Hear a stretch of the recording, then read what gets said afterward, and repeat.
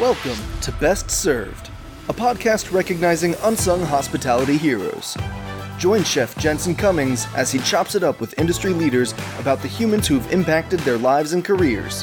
From childhood guides to ass-kicking mentors to the team members in the trenches that make it all happen.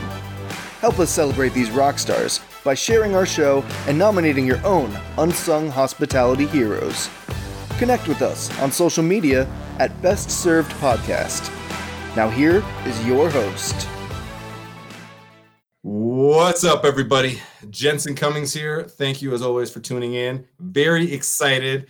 Got my man, Tori McPhail, executive chef of Commander's Palace, the iconic Commander's Palace in New Orleans, Louisiana. Tori, thanks for being on the show, man. What's up, my man? Thanks for having me, Jensen. It's good to see your voice. For anybody who doesn't know, Commander's Palace may be one of the most iconic restaurants in the entire country. Tori, how long have you been the chef at Commander's Palace? I have been the chef now for about 17 years and first got there through 3 stints now for almost 30 years, about 27, going on 28 years. I've been with the family and doing what I love to do.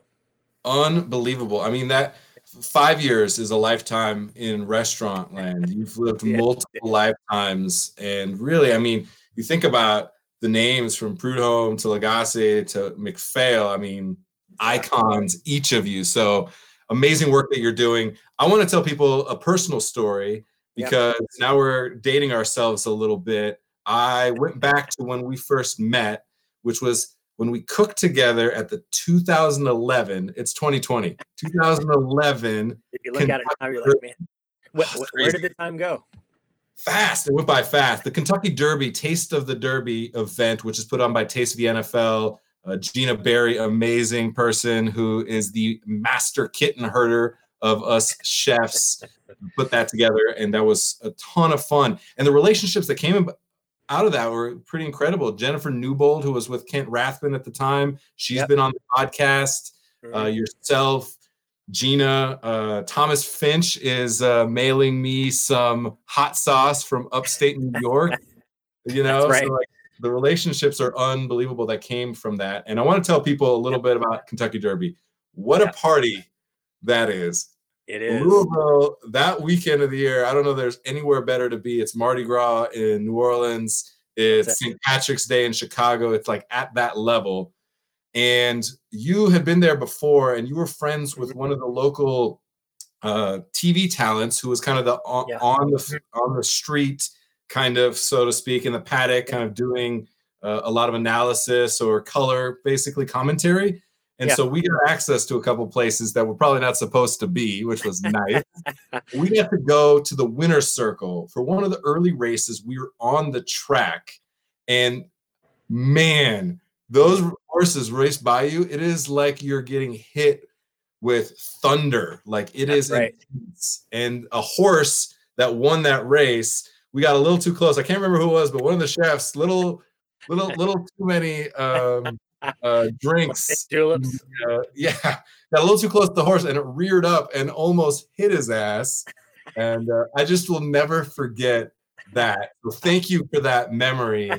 And I know you've gone back years past, but that year Kentucky Derby was really memorable for me. We had a lot of fun for sure.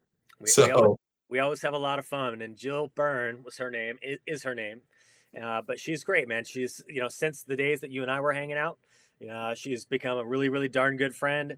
And we've had a lot of walks around Churchill Downs, checking out kind of behind the scenes, in and out. And it's like catacombs or labyrinth on the inside of that, getting from one side of it, going underneath the paddock, up on the other side for just like employees and Churchill Downs personnel. But it's a pretty special time. So for any of the people out there that have not gone to the Kentucky Derby, obviously this year's done and out of the question, but you've got to put that to like the top 5 of your bucket list and really get out there and find out what's happening with American sporting events. It is pretty special. And all that money that we raise, you and I, every year for Taste of Derby, the majority of that stays right there in Louisville, taking care of food banks. And it's the biggest party that they do, the biggest nonprofit or charitable thing that they do. So it's all good stuff. Yeah, and that was running through my mind when I'm thinking about, like I mentioned, the virtual tip campaign that we're working on. I'm thinking about the need for food banks. I'm thinking about what is going on right now and how a lot of what we've been talking about lately has been some organizations popping up or some organizations that exist to create curbside pickup of free meals for hospitality industry professionals. I saw you posting as well, little videos of trying to feed your crew because you've got a lot of people hurting right now. So let's go to that. Let's talk to your people and the people at large, kind of what it meant for you to be able to try and navigate this as a leader for your crew in a time, unprecedented time, to figure out how to lead through this. So give us little tidbits of what it was like for you in those first days. Yeah, it's pretty rough. I know everybody has their own story, but the personal journey for me, I was doing several different events. The first one was the Blackberry Farm right outside of Knoxville, Tennessee. We started doing that one about 5 weeks ago. And then I joined my good buddy, Dean Max, who's got restaurants around from the Bahamas, South Florida. But he invited us to go to the Cayman Islands. He's got a property there that he helps to oversee and give some culinary advice on. And so when all this stuff was really kind of coming to a head in New Orleans, I was in the Cayman Islands doing this amazing dinner with the folks there at Cricket Square. But by the time I got back to New Orleans, everybody in customs had masks on, they had eye shields, and it was kind of at the days where, like, look, man, if you're out of the country, you might not get back in. And so we're like counting down the hours, counting down the days. We're finally like, whoo, we're into it. But just that very next day, everything started hitting the fan. And Commanders is not a little restaurant. It's been around for 127 years now.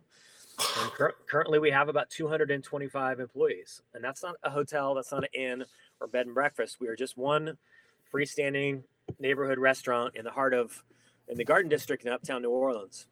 And so to hear that, hey man, tonight's going to be our last service for a la carte dining. And after service tonight, hey, I'm sorry, hourly employees, but you know what? Everybody needs to sit on their hands for a little while. If you have vacation time, sit back and use it. But every day we'd still have family meal. We started doing curbside pickup, and then we started doing delivery through Uber Eats. Now we have an opportunity to do some turtle soup in 4 of the Rouse's stores. And so I wake up every morning, 7 days a week, check in with the store managers. Hey, what's our inventory? What's up? And so I'm still working along side by side with my sous chefs to keep things going as much as I can, to try to keep money coming in, to try to take care of our people. But it's been a mess, but we're doing everything we possibly can. We're trying to keep touching base with our folks. We've got this text message stream going back and forth so we can communicate with all of our employees. But currently we have 3 restaurants down. I don't know, probably close to 300 employees out, and it's rough. So I'm in my mask this morning, doing what we need to do, and pressure washing. We got goggles and all. And then we have one section of the Commander's Palace kitchen, and obviously we're pressure washing, sanitizing it. It looks like a hospital inside. We have one room called the production room, and that's where the kettles are. And so we produce fresh turtle soup. When it comes out of the kettle, we hot vacuum it and then get it into ice. But we do small batches all the time, so we're producing fresh soup in all the Rouse's stores. But very soon we'll go live on Goldbelly, and so you can get Commander's Palace turtle soup all over the country. Goldbelly, okay, yeah, I've heard of them. They do shipping all across the country, right? So all the iconic restaurants, one you've heard from, like Katz's Deli in New York City, or some of the lobster shacks in Maine, and kind of in the Northeast, you can get like lobster rolls, and you can get shipped all over the United States. So we're about to do the same thing with the goal that, hey, look, this sucks for all of us. We're doing the entire thing. I'm personally drenched and soaking wet right now, but if I can keep some guys and ladies working, doing what they need to do until we get through this crap, then it's my job to be able to do that. If it happens to mean that we're all working 7 days a week, then God damn it, then that's what we're going to do. Fucking A, man. Like, that's so important. I think that's something that we really need to reflect on in this moment, is that people are laid off, yet you as a leader are out there doing everything that you can, trying to be creative, trying to find ways, at least keeping the sous chefs. And I know somebody who's a line cook is going, well, I'm not a sous chef. That doesn't help me. Yet it's important for people to know that you're not just sitting back going, cool, I'm on salary and I'm untouchable, so I'm good. No, you're out there power washing and getting your ass soaking wet just to be able to make a one more week of paying 5 more people. Yeah, that's it. And I mean, let's be frank. Nobody's making money here. You know, all of our salaries have all been cut. Okay. Yeah. So I'm just happy to be doing all right. Even my wife, she sells wine for a living. You know, she's completely laid off right now. You know, so now it's time to be able to burn vacation money, do what we need to do, paint around the house. But even now, I mean, Katrina is not unlike this whole situation. That was 15 years ago. So now we're literally ripping apart the hood system to be able to pressure wash, the fresh air return, and all the ducts that go up to the ceiling. That stuff hasn't been touched in 15 years. Okay, but we're all like, hey man, let's bang out all of our crap. Let's go for it. Let's stay tight. But we have ourselves set up so we do like 10 and 12-hour days, the sous chefs anyway. And those guys have a couple days off. So we limit we maximize our social distancing. Okay. To make sure that we are working in shifts and have people spread out all across the restaurant. So front of the house is ripping apart the bars. Central part of the house is ripping apart the dish machine, pressure washing, sanitizing, going through everything. If it is ripped, torn, not perfect, trash can, and that's it. So we are working almost around the clock to make sure that as soon as we're ready, Commander's Palace will be open for delivery. So we talk about goldbelly.com. So definitely check that out after this week.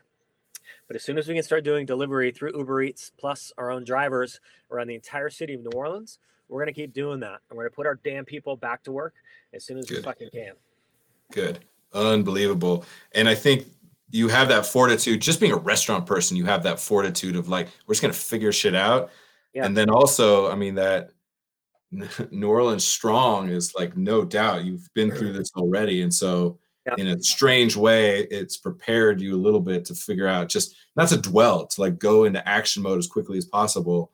And so I'm interested now, Commander's Palace, 120 years, unbelievable legacy for that restaurant specifically.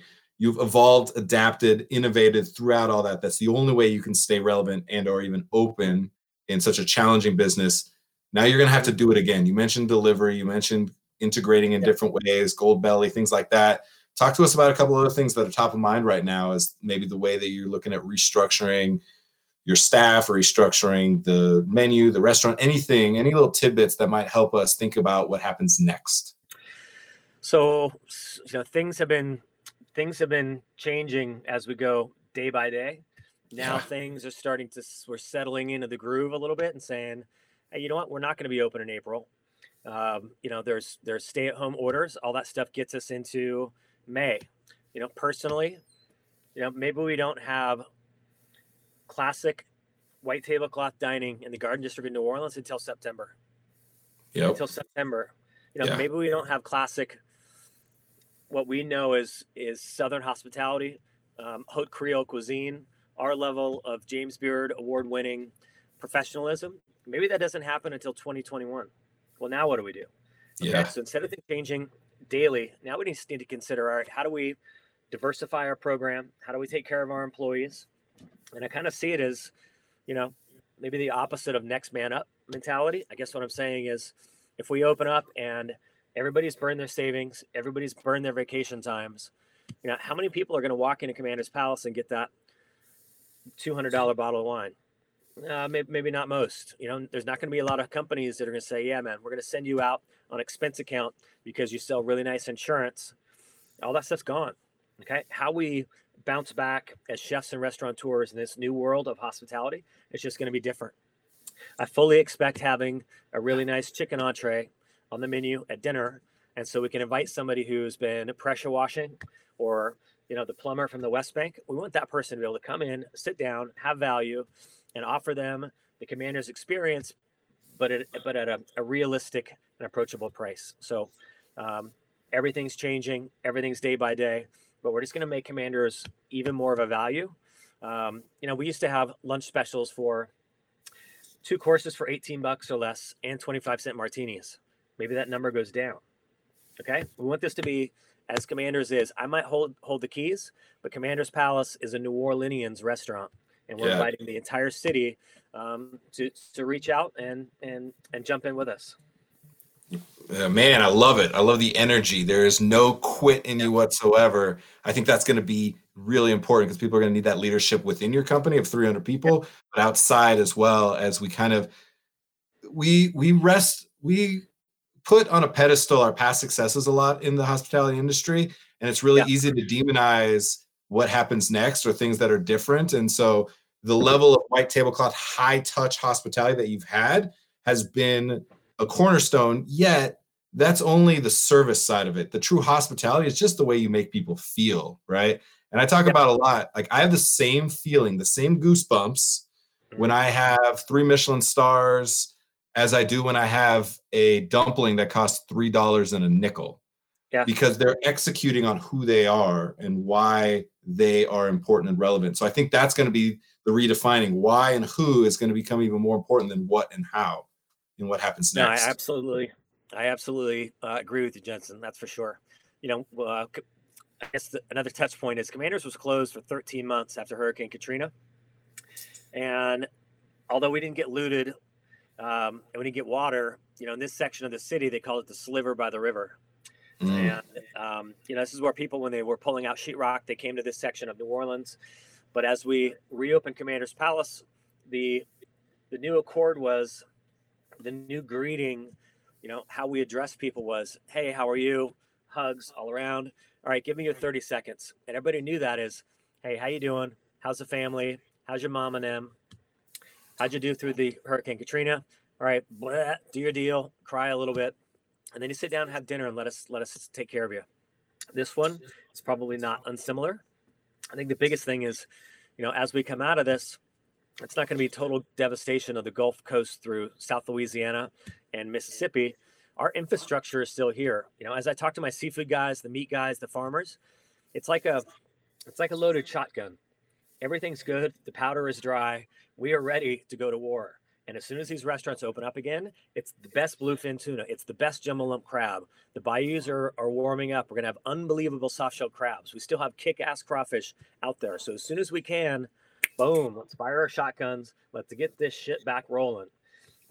So the economic structure of the city, although people are depleted, we still have tourism. We still have those drivers around, and hospitality and restaurants and entertainment that still are leading economic driver in the city of New Orleans. So I'm encouraging people, breathe, take a big deep breath, get your house in order. But when you're ready to party and have fun, come see me in New Orleans, because I'm ready to crack into this as quickly as I possibly can. This is, and I don't know if you and I had it when we were in Louisville, but we started making tequila cello. And I love good tequila. I know. Party and run around and be gregarious like the rest of it. That's one of the reasons that New Orleans is in trouble right now. I've had the Corona, right, over Mardi Gras, and so it's like shit for like a month. But now I'm walking this weird world, completely immune to death and destruction around me. And so now I'm on the front lines of saying, hey man, let's put this bitch back together and let's go. So when you're ready, come down to New Orleans, we'll pop these sealed containers and we'll have a drink and say, pour out a little bit for our homies and do what we do. I love the mentality. I'm gonna keep. I'm just like fanboying over here. Like yes, Tori. All of the things that you're saying, amen, brother. So getting those things organized and being ready as soon as possible to kind of activate. I want to talk practically about that, because you mentioned some of the farmers, there's ranchers, there's a lot of people that actually put 3-4 months of work ahead of their payday, right? Because they're putting stuff in the ground. They have a lot of infrastructure they're paying for. It's a longer process to see the return than it is in restaurants. And a lot of them are hurting. So talk to people across the industry right now. How can they support that infrastructure that's going to be crucial? Because if that breaks down, you don't have the products to serve at your restaurant. So how are you doing that from a practical standpoint? What thoughtful, creative ways can we think about the way that we're supporting that side of the industry, which is just as important as the restaurants themselves? Yeah. All right. So I think there's a couple lines that we can kind of follow here. I've had the virus already, so I'm sitting here very comfortable doing what we need to do out there in the community. So once people feel comfortable, you're going to see more cases of coronavirus in New Orleans starting to decrease at some point, but we're in a really shitty spot right now. So when people feel comfortable, And when people are part of the herd, that is the portion of our society that has had the virus already, and folks have recovered from that. When you feel more comfortable to be putting yourself out there, being on the front line, saying, "Hey, man, I need to get back to work. I've had this virus already. I need to be part of the common good. I need to be part of the solution here." When you are ready to do that, let's definitely be in touch and just touch base with me. But people in the food service industry, touch base with and Rouse's grocery stores. They're hiring right now. When you feel comfortable, jump into rouses.com. There's little portals that you can go to jump in and get a grocery store job. Touch base with Covey Rise Farms. Okay, there are a collective of farmers on the North Shore. Those guys right now are digging crops, picking lettuce, right? Picking herbs. They make $30 baskets, and so you can still support our local farmers by touching out with the Covey Rise Farm guys, and they make drops around the city of New Orleans and in our suburbs a couple of times a week. That supports the farmers. You can touch base with Cliff Hall at the New Orleans Fish House, right? He's on the leading edge of what's happening in the seafood industry. He can put you in touch with the guys that are still fishing. And if folks can get out there and pull crab traps, do what they need to do, that could be a possibility for you too. In the meantime, wash your clothes, get your house in order, sharpen your knives, because when restaurants start to pop, you guys need to be there. Hey, man, you need anything? Call me. Can I touch base with you? And I would encourage people to diversify. If you've always been a fine dining cook, jump into a bartender's job, right? Jump into a dishwashing job, okay? Do what you need to do. This whole stimulus package by the federal government that says, hey, we're going to pass $2 trillion. We're going to give everybody as much as $850 a month. How many of the warewashers are coming back when we do that, right? If you are a good cook, you want to jump back in with a team, get your foot in the door, and maybe a restaurant that you're not maybe quite at that level yet. If you can jump into us and say, hey, man, I'll wash dishes for a little bit. I'll be a prep cook. I'll wash dishes for an hour. I'll prep for an hour. I'll work the line for an hour. I'll wash dishes for an hour. That's the people our industry needs to see. So anybody who wants to get out there, bust your tail, then you know what? Come knocking on our door, because when we need you, I'm going to hire you, and I'm going to give you a really good wage to come in and bust your ass, and I'll teach you everything you possibly can side by side with me and the rest of the sous chefs. Fist pumping, man. Those are what we call hashtag unsung hospitality heroes, which there's millions of them in this country. And I think that's great. We have right now our time and our effort to be able to keep the knives sharp, keep hustling, keep learning, like invest in yourself. We don't invest in ourselves enough, I think, as a whole. So I think that's going to be really, really important.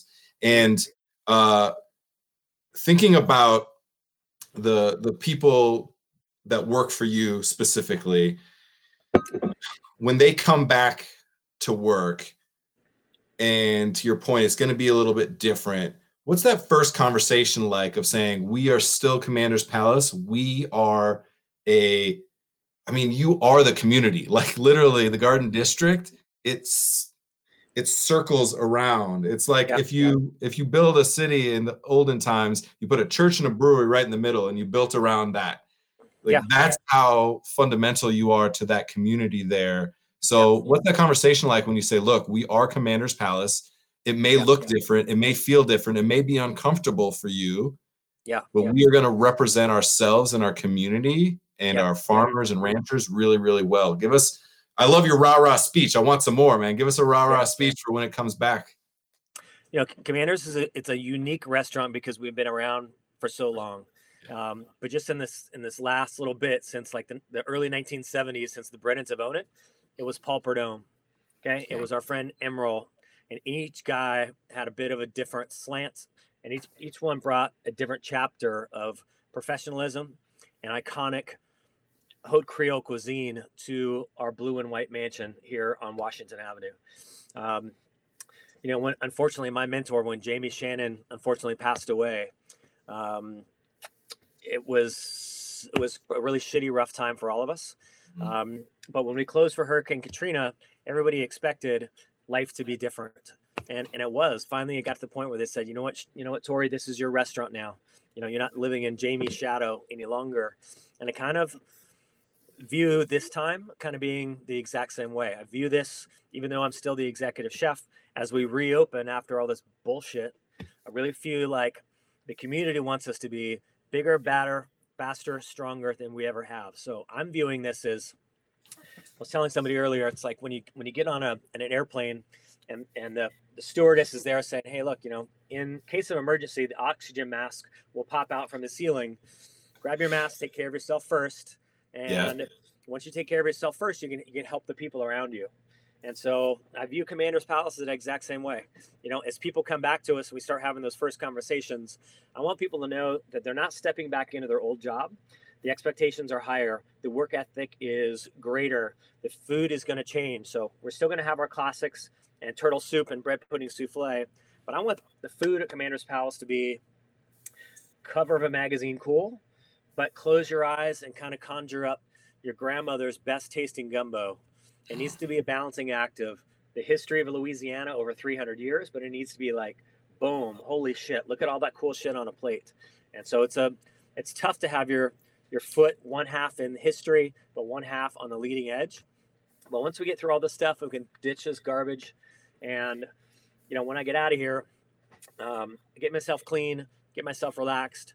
We're popping tons of bottles of wine, and I read and read and read like a fiend so we can get back, redefine what Creole cooking is really all about, and get this shit fucking going, man. We got to be able to do that. We owe it to our cooks, our community, and everybody else out there in the country to be on the leading edge of bringing hospitality back, especially around New Orleans and the South. I'm going to come wash dishes for you, man. I'm in. Come on, brother. I got you. Dude. Okay. We'll break into this stuff as soon as our workload is done. Okay. And we'll have some good Fortaleza tequila infused with some blood oranges and Meyer lemons to have a little tequila cello there. Oh, my man. I love it. This right now is going to be a mindset game. 1,000%. I could not agree more. And the fact that your mindset is there, I have zero doubt that you're going to accomplish all of those things, because that's the mindset. If we get too caught up in the exact dish that you're cooking, in the what and the how, we forget about why we get out of bed to do what we do and who it is we serve, who's in the trenches, because that's what really matters. That's the emotion that you're going to have to compel your internal and external guests to deliver on that. And that's clearly what you're going to do. And so turtle soup, maybe going to Goldbelly and be, presented in a different way. However, the emotion that you're evoking on both sides of that promise, that's what's going to matter. And so your leadership is going to be super important. It's why I wanted to have you on. I knew it was going to be this kind of conversation. I wanted everyone else to go, that guy. I even got a comment. Somebody said he should be made a, Chevalier of the National Order of the Legion of Honor from France. I was like, is there a nomination process? Because I will put you up for that. So, Greg, player, thanks for that comment, because could not agree more. We are going to need leadership more now than ever. You see it playing out, and the divisiveness at a national level, even at a local level. And our industry has always had leaders and strong voices, and there's going to be some voices like yours that we're going to need, because people are hurting right now. So, Tori, thanks for the great conversation. It was amazing seeing your face. Best smile in the industry, my friend. Thank you for being on the show. I appreciate you. Be safe, man. Thank you for having me, my man. Thank you very much. Much love to you. You stay safe. All the best to the family. And goddamn, let's not wait so long before we get back to the Kentucky Derby and have some fun together. I cannot believe it. I'm literally booking flights while they're really cheap to New Orleans to come see you, my friend. Take care. Awesome. Thanks, man. I'll see you. Whoo! That guy. That's why I made sure and got him on the show. His energy, unbelievable. The leadership. It is clear why he is now an icon in this industry, why Commander's Palace continues somehow 120 years to be at the forefront, to be relevant is really important. And it doesn't come because they're in New Orleans. It doesn't come because they have the best turtle soup. It comes because of that mindset of pure, true hospitality, of delivering on a promise made 120 years ago again and again and again. And the only way that you can stay in that place is to both respect your history and move forward into what happens next. And to find that balancing act is incredibly difficult. The hardest, maybe, yet they do it so well. And I'm grateful, as well as I'm totally selfish in the fact that he really leaned into one of the not one of, the fundamental thesis of why I started Best Served Podcast is for us in this industry to value and focus on why and who before what and how, because we're seeing it right now. It is so easy to get chummed up in the minutia of what we do and how we do it. And now that we can't do what and how, it truly is why we get out of bed in the morning to do what we do, who it is we serve, who's gotten us to this point of 120 years. And he mentioned Jamie and the legacy, and Prudhomme and Lagasse. They got you to this point. You stand on the shoulders of giants. And to be able to then also care so much about the people in the trenches today, to be working that hard to try and find avenues that you can support your people, that is what truly matters. That is who truly matters. The only thing that matters right now is the relationships that we have, because we have nothing else in this industry. And that's the point of why I started this conversation. And I'm so passionate about having this conversation, because I have also taken people for granted and gotten too caught up in the bullshit of what I do and how I do, and thinking I was any good at that, which was not true. The only thing I was ever good at is being a leader of people and knowing that that meant I work for them. And Tori clearly understands that and has been doing that for 17 years as the chef. That is unbelievable. Unbelievable, that level of dedication and patience within this industry, because that is not the norm. So thank you everybody for watching. Thank you to Tori for being Tori, and that guy, in moderation. But if you need a cocktail or a tequila, that's a guy to have a cocktail or a tequila with. Absolutely. So thank you very much. We didn't even get to his playlist because it was too good. He was just crushing. He was on fire. But I want to know what that guy listens to in the morning to get him motivated, because I'm sure it's epic. Be safe. Be good. Cheers. Thanks for listening to the Best Served Podcast. Subscribe to our show and connect with us on social media at Best Served Podcast. Tune in next week to discover more unsung hospitality heroes.